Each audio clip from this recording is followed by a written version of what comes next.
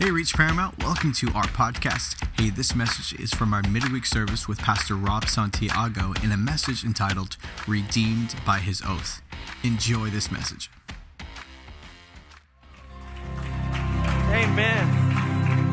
Man, I'm excited to be here tonight. I hope you guys are. I want to welcome all of you.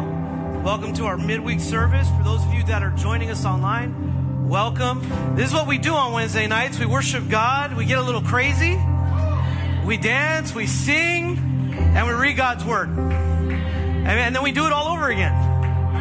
Amen. But I'm just blessed to be here. I want to thank my pastors for giving me the opportunity to speak. And you know, I'm just really enjoying what God is doing through this series of Redeemed. And when you really think about that word, it's a heavy word, man. Because in order to be redeemed, you have to understand that you've been fractured to some form. Meaning you've hit rock bottom, or if you've fallen, or just something's not right, that you need to make it up. And we need a Savior to help us do that. And that's really what the word redeemed is about when we're talking about it from this pulpit. And before I begin and before I get any further, I just want to pray. So if you just bow your heads with me. Heavenly Father, I thank you for the opportunity to preach your word. Father, I ask that your Holy Spirit would meet us in this place. Lord, that you would use me as your vessel. And as I read your word, Father, I ask that it would resonate with your people. Father, I thank you for what you're doing in this place. I thank you for your redemption, your love, and your grace. In Jesus' name, amen. This past Saturday, I came to prayer, our 8 a.m. prayer, and I told my wife, hey, I'm on my way home, but I need to stop off first, and I need to get some gas. And how many of you know gas is like really high right now, the prices, right? But you know, my truck, I love my truck, right? And I told myself, I'm only going to put really expensive gas in my truck, right? I'm starting to question my own decision there. But I was starting down the road, and I just started thinking, you know, I was zoning out a little bit on the road, just thinking about everything. And I realized I kind of took a wrong turn, just a different way home. And I realized that my wife would always tell me, like, you should go to this gas station down the street because it's actually really cheap. And when she would tell me that, I'm like, I don't know, man. I don't really like that brand of gas. You know, I don't really like that, you know. I'm not going to say the brand, you know. I really want to, but I'm not going to do that. Okay, but you can get Slurpees there too. You still don't know what brand it is, okay? But, you know, and I'm like, well, you know, there's that gas station my wife told me to go to. And I'm like, and there's nobody there. I'm like, this is beautiful. It's about 9:30 in the morning. You know, I got the whole gas station to myself. So I pull in, right? I start pumping gas, and suddenly I see somebody, and he sees me. And then I'm like, oh man, God. And I could tell this guy, he looked homeless, okay? And I'm like, Lord, if you want me to talk to this guy, like, just tell me, okay? And so I'm by the pump, you know, I'm hanging out by the car. I got the radio going on. And all of a sudden, he starts walking towards me. And the first thing he says to me, the very first thing is, do you know God? And I look at him like, I know God. And I go, do you know God? This is where the conversation got interesting. He goes, yeah, I do. Chuck Smith used to be my pastor. If you know who Chuck Smith is, he started the Calvary Chapel movement. I mean, he's a big name. Okay? And so there's major legacy with that name.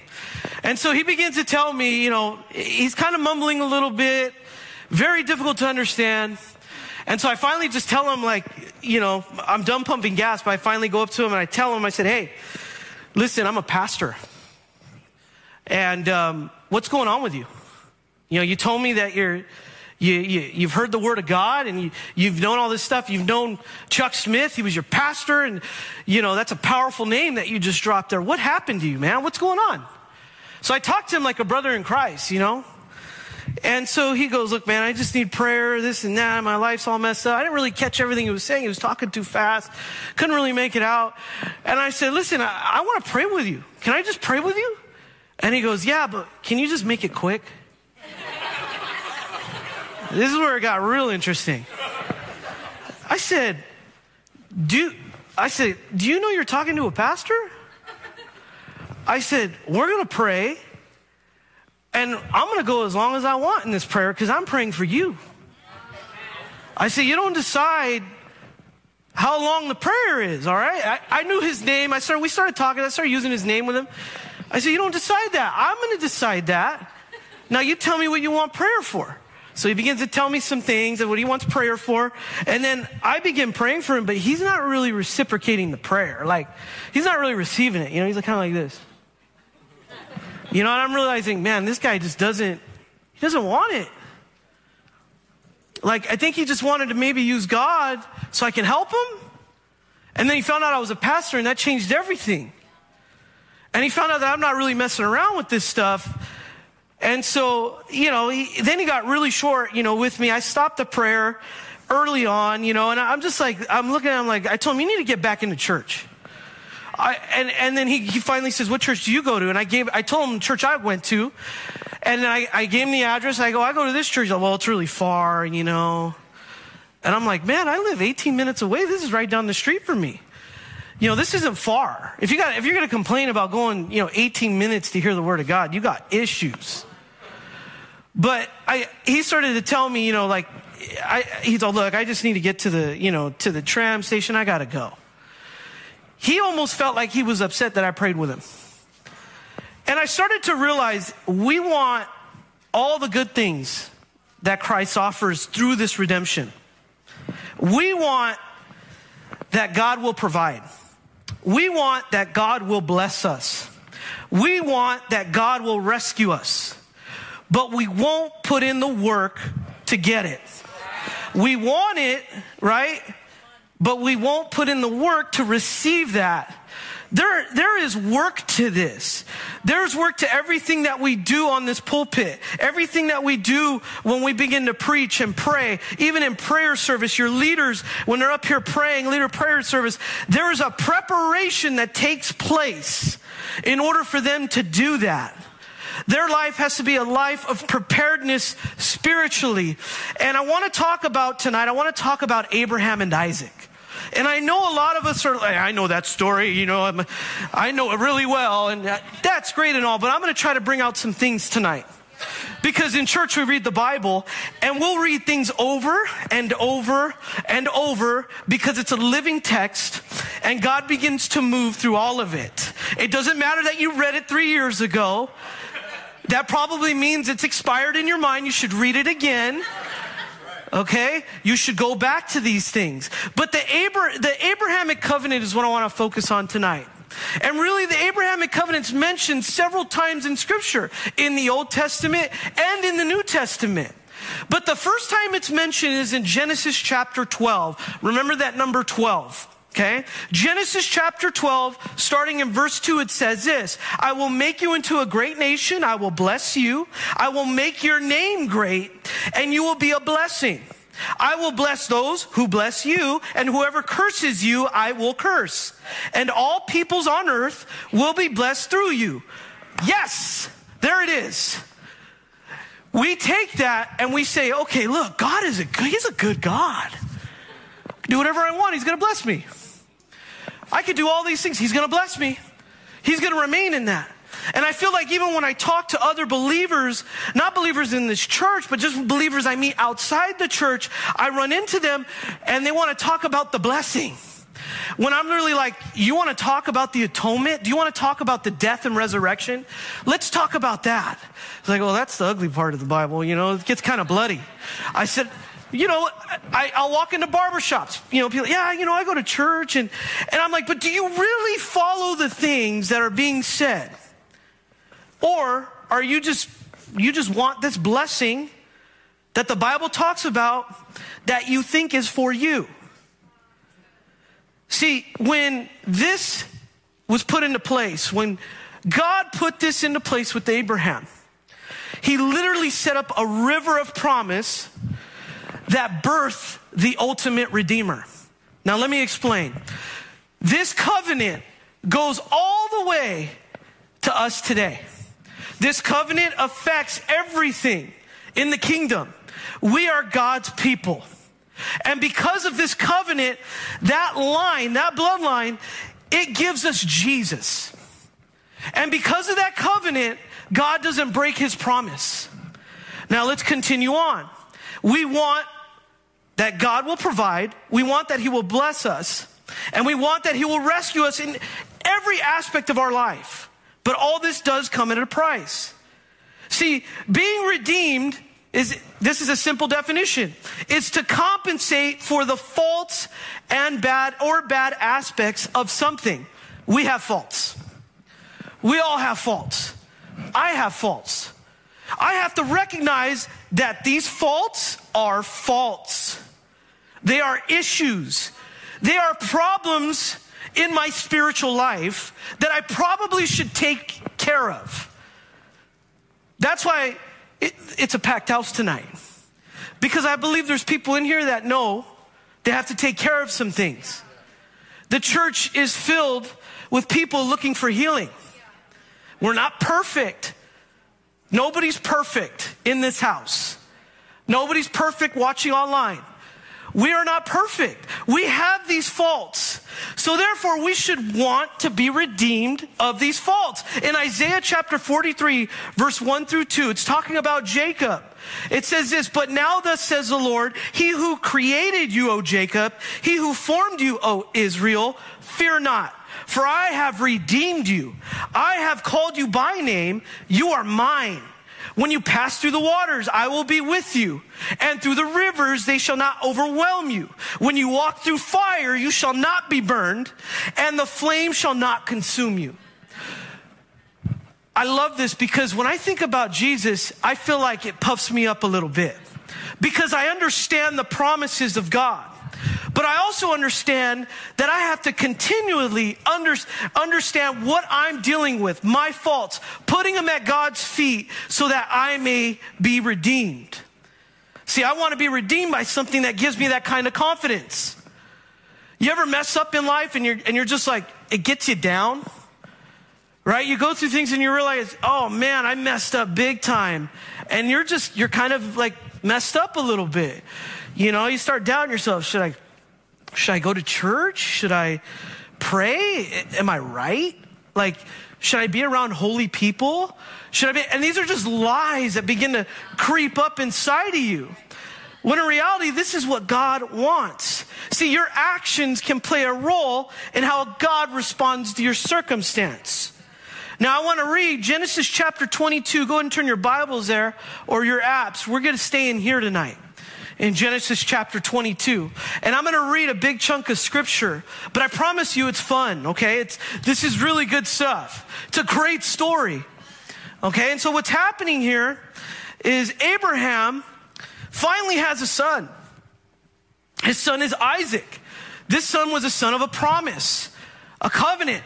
This son was supposed to be the guy, right? And so Sarah was barren for many, many years, and all of a sudden, they're able to give birth to this son and they're just elated. They are so happy. And he's such a good boy. But let's pick it up. This is what happens. This is what God tells Abraham to do with his son. In Genesis chapter 22, starting in verse 1, it says, "After these things, God tested Abraham and said to him, 'Abraham.' And he said, 'Here I am.' He said, 'Take your son, your only son Isaac, whom you love, and go to the land of Moriah, and offer him there as a burnt offering on one of the mountains, which I shall tell you.' So Abraham rose early in the morning, saddled his donkey, and took 2 of his young men with him and his son Isaac. And he cut the wood for the burnt offering and arose and went to the place of which God had told him. On the 3rd day, Abraham lifted up his eyes and saw the place from afar. Then Abraham said to his young men, 'Stay here with the donkey. I and the boy will go over there and worship and come again to you.' And Abraham took the wood of the burnt offering and laid it on Isaac, his son, and he took in his hand the fire and the knife. So they went both of them together, and Isaac said to his father Abraham, 'My father.' And he said, 'Here I am, my son.' He said, 'Behold the fire and the wood, but where is the lamb for the burnt offering?' Abraham said, God will provide for himself the lamb for a burnt offering, my son. So they went both of them together. Now let's pause there. Don't read on. Let's just recap what's taking place. God tells Abraham he gives him a simple instruction, but it's difficult to go through with it. The instruction is to take the son that I promised you, that your wife was barren with, take that son and let's go kill him. This is a tough thing to understand, but there's a reason why this is taking place. So as they're beginning to walk, his son asks, simple question, hey, Dad, we got everything else. He's taking inventory. He's taking inventory like Pastor Isaac says, right? He's taking inventory. He's realizing. And Isaac's like, okay, well, I know there needs to be a sacrifice, but I guess you know what, Pop, we'll keep going then. All right, we'll do this. Verse 9, let's read together. When they came to the place of which God had told him, Abraham built the altar there and laid the wood in order and bound Isaac his son and laid him on the altar on top of the wood. Then Abraham reached out his hand and took the knife to slaughter his son. But the angel of the Lord called to him from heaven and said, Abraham, Abraham. And he said, here I am. He said, do not lay your hand on the boy or do anything to him. For now I know that you fear God, seeing you have not withheld your son, your only son, from me. And Abraham lifted up his eyes and looked, and behold, behind him was a ram caught in a thicket by its thorns. And Abraham went and took the ram and offered it up as a burnt offering instead of his son. So Abraham called the name of that place, the Lord will provide. As it is to this day, on the mount of the Lord, it shall be provided. See, what was taking place here is God was trying to communicate something to Abraham. And I love this because that's what God wants to do with us. He's going to challenge us in certain aspects of our spirituality, and we have to respond accordingly. See, an ingredient of redemption, if you want redemption, it requires trust. It requires trust. In order to find redemption, you have to trust that the redemption is coming. Understand this, that trust is the common denominator in the story that I just read to you. Abraham trusted God. Isaac trusted his father. There's a lot to be said there. This is a big part of the equation. Imagine what Isaac picked up from his father. We see that Abraham was a man of faith. He was going to respond. He was going to do exactly what God had told him to do. But I look at, how did Isaac understand what to do? Where did Isaac get this trust? Where did Isaac understand all this? Why was he following his father so well? Because if it was me, I would have ran. But Isaac, for some reason, knew at that moment that God was up to something and that his dad was up to something, and he wanted to be a part of it. He remained faithful. I can only imagine, as the scripture tells us, as he's being bound by his father to the actual altar. It's not something, church, it's not something that was just an accident. But as he's being bound there, the scripture tells us that Abraham was going completely through it. As he's being bound there, Isaac was there. He was ready to do it. I can only imagine that Isaac picked this up from his father. That he probably looked at his father and saw the faithfulness that his dad had. Not in this circumstance, but in the circumstances before. See, church, I'm here to tell you that everyone's watching you. Your disciples are watching you. Your children are watching you. How you react changes everything in your household. Your spouse is watching you. Your people at work, your coworkers are watching you. How you respond to these things is critical in life. And Isaac was a part of that. The other thing is, I look at Abraham and I'm realizing Isaac was this promised son, and now he is a sacrifice. This is something they've been longing for. They were trying to have children, but Sarah was barren. And all of a sudden, now that Isaac's of age, he can help out by carrying wood. He can help build the altar. Now is the time to sacrifice him. You can only imagine that Abraham, what he was thinking is, God, that don't make no sense. This is exactly what we wanted. And now you're going to take it away from me. You guys ever pray for something that you've always wanted? And then you got it? And then imagine God telling you, you need to get away from that. This is exactly how Abraham felt. This is something I prayed for, Lord. This is something I believed in, that you would give me my son. And now that I have my son, I need to kill him? See, church, sometimes things don't need to make sense to God. It don't need to make sense. And I think a lot of us, we try to say, you know what, I don't know if that makes sense, so therefore I'm not going to do it. It doesn't need to make sense. I think a lot of us, when we receive Christ, right, we go into church and we realize, well, it doesn't really make sense. And everything needs to add up in order for it to, because that's the scientific method, and science is, I'm not going to go there. But, the thing about it is, church, it doesn't have to make sense. It's like, hey, God, I have my plan, and you're going to come along with me, right? No. God's telling you, you're going to come along with me. You're going to follow me. I'm not going to follow you. You're going to follow me. And is that not the cost? Is that not the cost? We want to be rescued. We want the blessings that are promised to us, right? And we want all these things in life. We want the redemption, but it requires work. It requires you putting trust in him. See, I want to make something clear, is that God did not tempt Abraham, but he did test their commitment to him.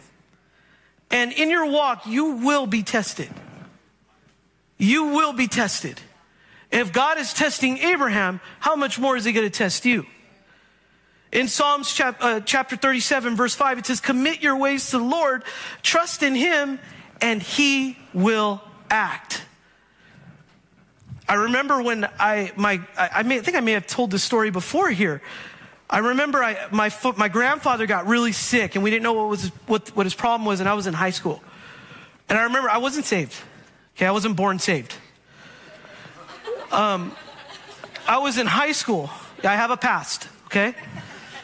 I was in high school, and he got really sick, and I remember crying out to God. And I'm saying, God, please heal him. Please do this. Just heal him. And I'm like, man, I don't even know God. And I'm praying to him. I don't know him like that, but I'm expecting him to move. And I didn't understand what that meant, and I'm realizing God did heal my grandfather. I don't know if it was because I prayed. I know other people were praying for him, but God in that moment did heal my grandfather. And I remember oh man, that's amazing, and I realized, oh, hey God, thanks a lot, man. And I went around my way, dodged a bullet there, Lord. Thank you, man. Came through. Thank you, bro. But that's how we treat God sometimes. See, let me explain something to you. Your commitment level needs to be beyond your understanding. It needs to be beyond your understanding. In Proverbs chapter 3, verse 6, it says, trust in the Lord with all your heart. Do not lean on your own understandings. In all your ways acknowledge him, and he will make straight your paths. Do not be wise in your own eyes. Fear the Lord and turn away from evil. It will be healing to your flesh and refreshment to your bones. That's complete trust in him. But church, there's more. There's more. In order to receive complete redemption, we must have a fear for God.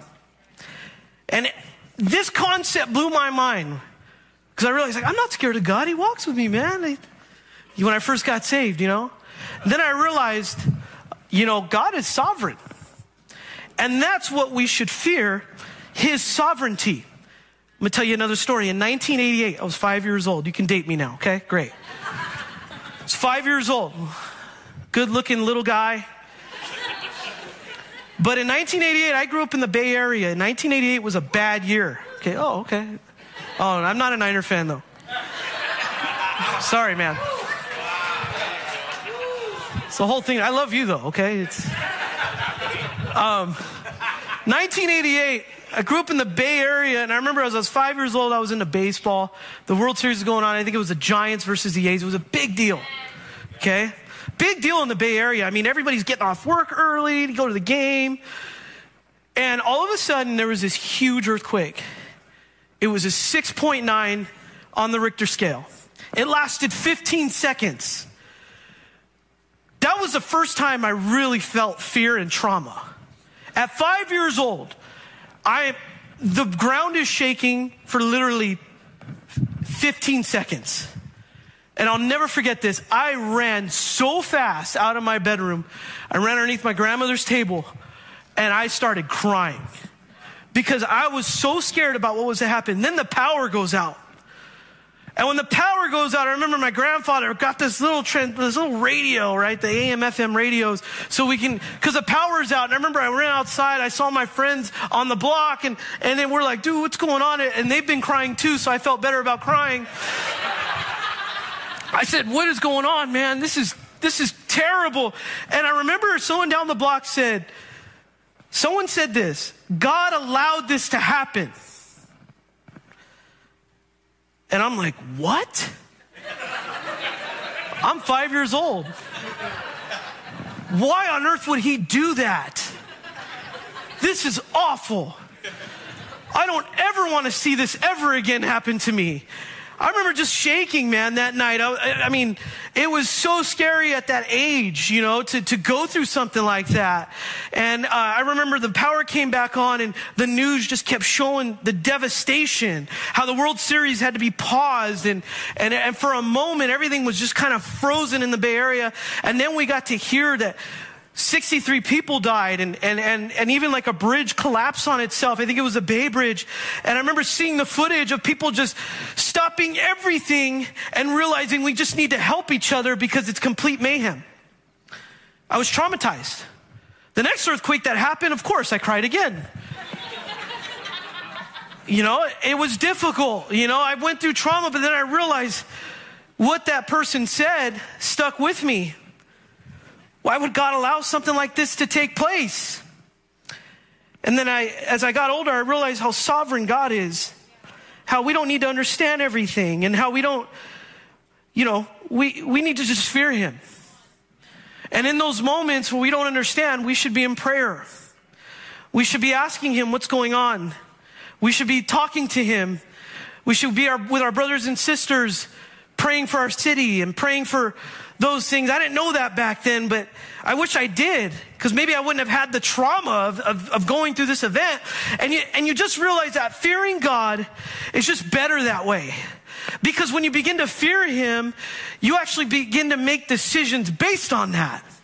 In other words, I don't want to mess up because God is doing something with my life and he is sovereign. He's going to punish me if I mess up. Sometimes I don't like to think of that. But God will do that. Okay, and so you begin to develop this fear for him. And I found the scripture in Isaiah chapter 45. God is kind of describing himself here. Look what God says about himself. I form light and create darkness. I make well-being and create calamity.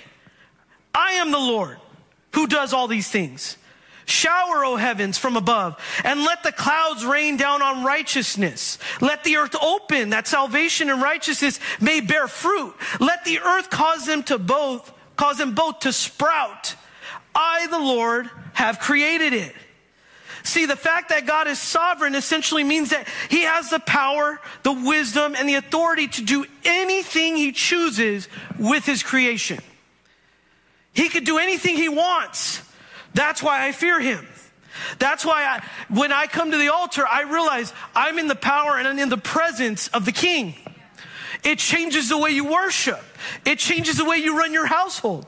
When you begin to fear God, you guys ever say this? Hey, my kids are going to serve the Lord. I'm not raising no demons in my house. And I'm really just looking out for myself. Like, God, no, I'm going to make it holy, God, don't worry. You know? It's like, God, no, I understand your sovereignty, man. Don't take it out on me. You know? But then I think about Abraham, what a good father he must have been. That his son just caught it. His son understood, I need to make the altar. Because this is what God wants. And I don't have to understand it. I just need to trust in him. I need to fear him. See, let God be your greatest fear and not the world. I remember growing, just becoming like a man, right? Moving away from home.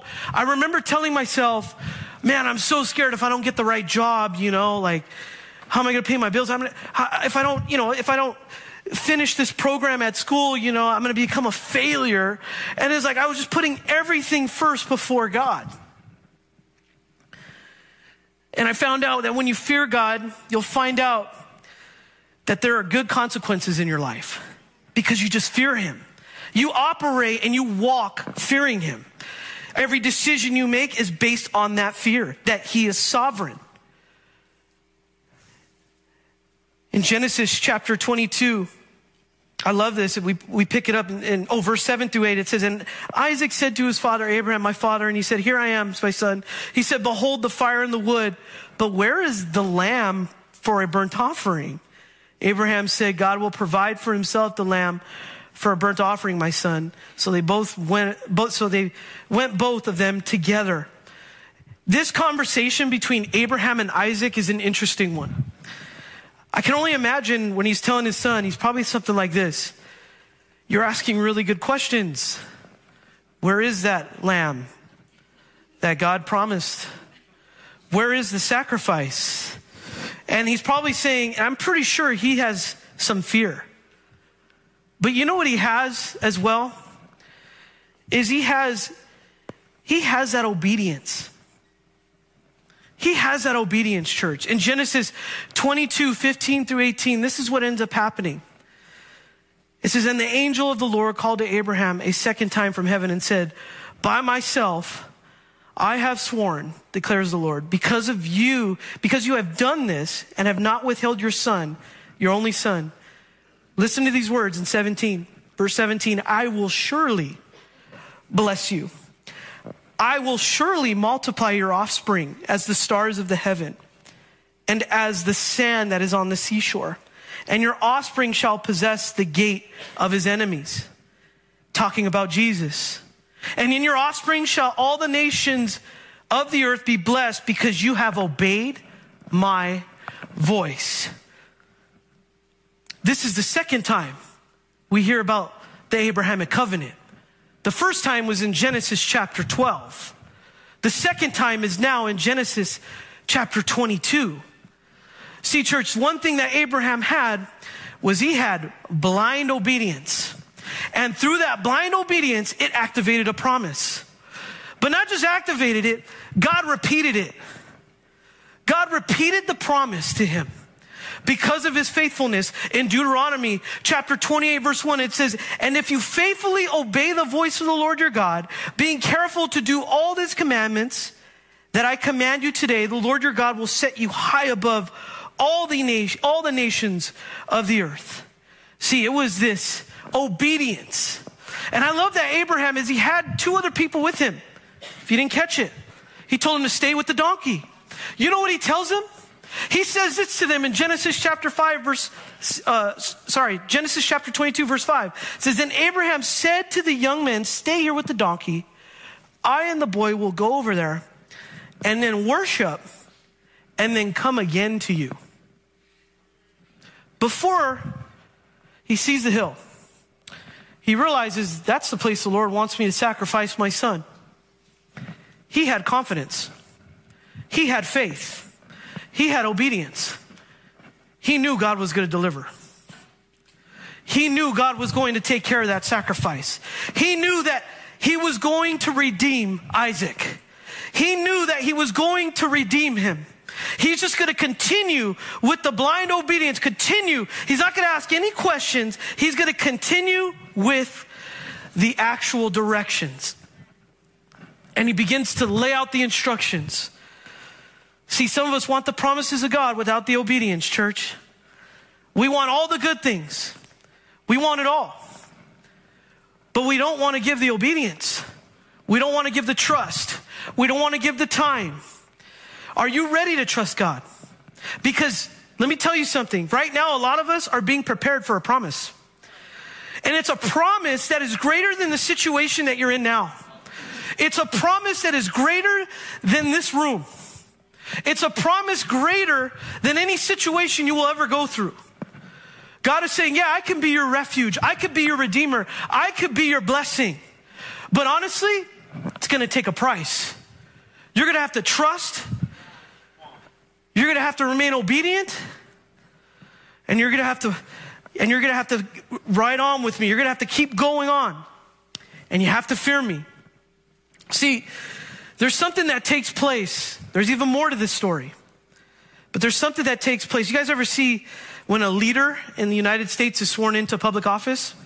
They do something called, they take an oath. I can have the worship team come up, you guys, it's okay. They take an oath. And really what happens is they grab the Bible, right? This happens often. Some people don't like to do it, but when they take an oath, and this oath is an important oath. As a matter of fact, if you break that oath, you can end up in the Supreme Court. The highest law of the land. If you break that oath. But see, God is doing something. When he begins to repeat that promise, when he begins to mention that I will surely bless you, I will surely give you nations amongst the stars, I will surely make your offspring great. He's talking about Jesus, but he repeats it. God repeats it to him. And I love this, that the author in Hebrews, he says this in chapter 6. He talks about this. He says, for example, there was God's promise to Abraham. Since there was no one greater to swear by, God took an oath in his own name, saying, I will certainly bless you, and I will multiply your descendants beyond number. Then Abraham waited patiently, and he received what God had promised. Now, when people take an oath, they call on someone greater than themselves to hold them to it. In the United States, they use the Bible. And without any question, that oath is binding. In verse 17, God also bound himself with an oath so that those who received the promise could be perfectly sure that he would never change his mind. So God has given both his promise and his oath. These two things are unchangeable because it is impossible for God to lie.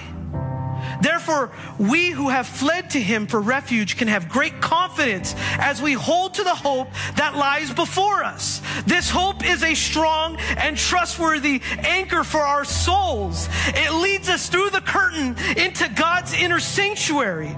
Jesus has already gone in there for us. He has become our eternal high priest in the order of Melchizedek. There is something greater with that promise. See, when God begins to say, surely I will make you great. I will make your name great. Nations will come out of you. And he begins to say that and use that word surely. Literally what God is saying is, I am presenting myself as an oath and a promise, and it's stamped by my sovereignty. In other words, Abraham, you did so good. You followed my instructions exactly. You went through everything that was planned and you did it perfectly. You trusted in me and now I trust you. I'm not going to break this promise. I'm going to continue to bless you and I'm going to stamp it with my sovereignty. In other words, if he were to break this promise, God would challenge his sovereignty. He would literally compromise it. Because that oath was given, not only does he give him the promise in Genesis chapter 12, then he takes an oath. See, what you do can cause God to move in your life.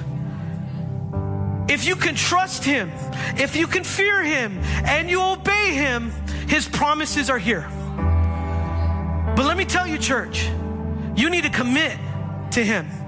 Everything that Abraham did involves commitment. And sometimes you may not understand it. It may be challenging for you.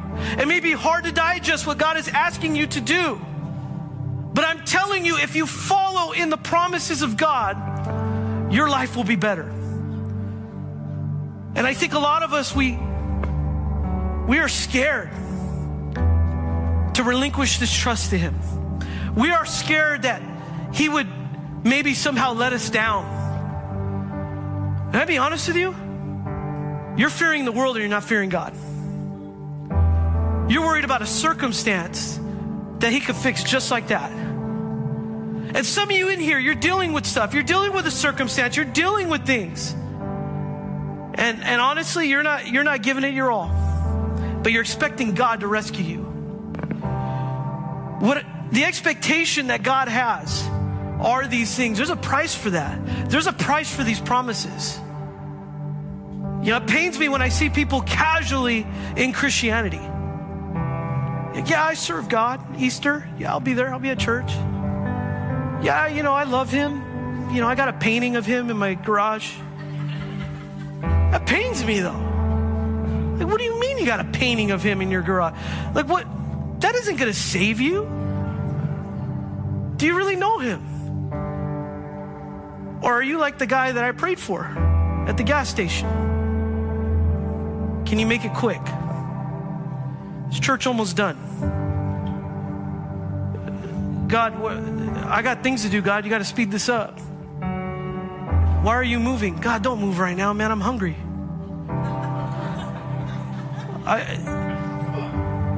If that's you, I think you need to be at the altar tonight. Because our God is demanding something great from us. And we see this relationship. When you have a good relationship with God, a lot of us are walking proof of this. God just begins to take care of everything. I'll be honest with you. All those worries, everything. God just begins to take care of things. You worried about losing your job? You just come to prayer on Saturdays and let's pray for it. You know, you worried that, you know, your marriage is on the rocks. You know, are you praying together? Are you working through it? You put God in your relationship yet? Because this is honestly, church, this is where God wants, this proves that God wants a relationship with us. So much as he got excited when he saw what Abraham did. Okay, stop. You're going to do it. You're going to kill your son. Stop.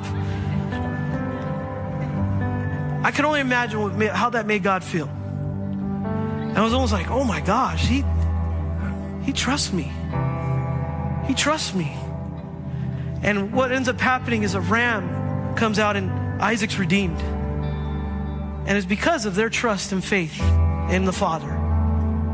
And so a lot of us, we call that, a lot of scholars call that the substitutionary sacrifice. You know who else substituted for us? Jesus. Our God loves to redeem. He loves to redeem. But do you like it? But do you want it?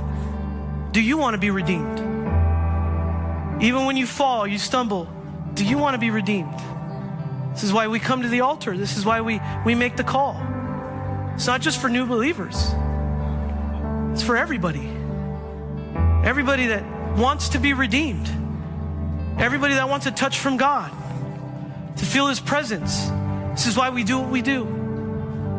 So if I gotta have every head bowed and every eye closed.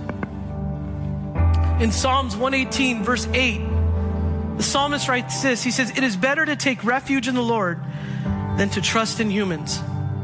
I know a lot of people, man, we put our trust in humans all the time. Other people. You know, but I can be honest with you. You could trust God. Some of you are holding on to, you know, relying on people to get through life and relying on these things. You know, the Bible calls us to be self-sufficient so that we can call on God with our problems, our circumstances. And maybe you're here tonight and you're saying, you know what, I've never accepted Jesus as my personal Lord and Savior. And I'm here to tell you this is the most important part of the service because I want to give you an opportunity to accept Him. Maybe you haven't made that commitment. You haven't reached out and said, God, I want to be more, in tune with you. God, I want you to direct my life instead of me direct my life. God, I want you to come into my life and forgive me for my sins.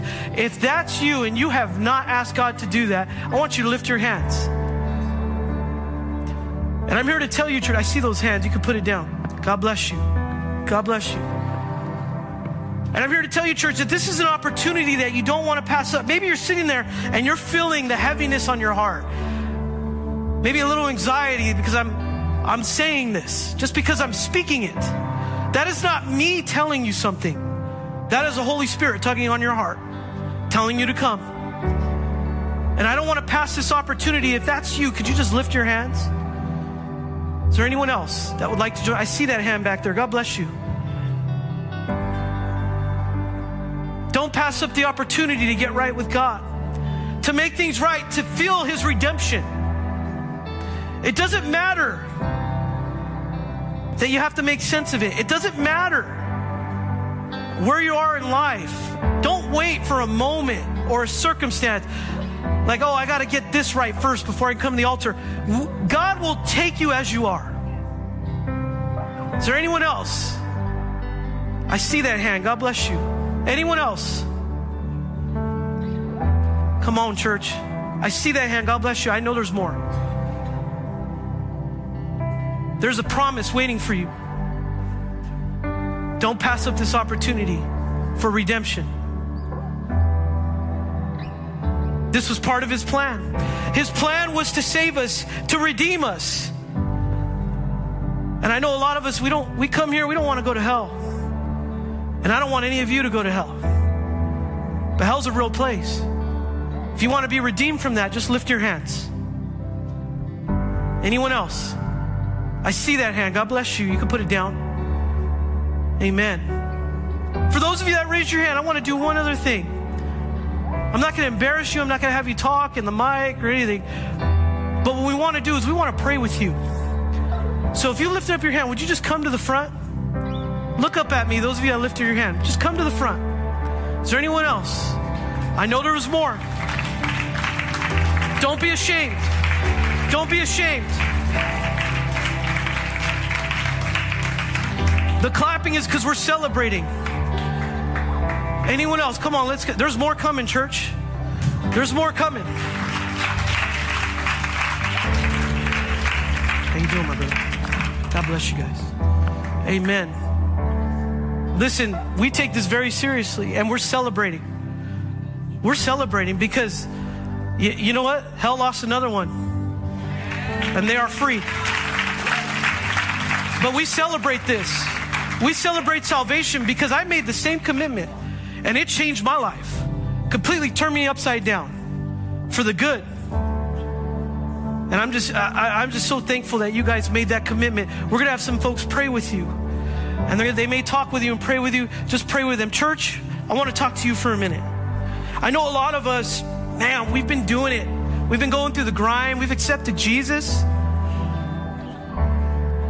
But honestly, we could be better. And I want to open up these altars. I know a lot of us, we could be better, man. We could be better in trusting God. We could be better in fearing Him, understanding His sovereignty, and we could be better at obeying Him. Or maybe you're sitting there and you know, Pastor Rob, I honestly, I do want the promises of God. And maybe you're thinking, I know I could be better, but I want those promises. You need to contend for that. So I'm going to open up these altars, and I want to encourage you to come up and pray. As we sing the songs, as we worship, I'm going to pray for some of you. Let's just begin this.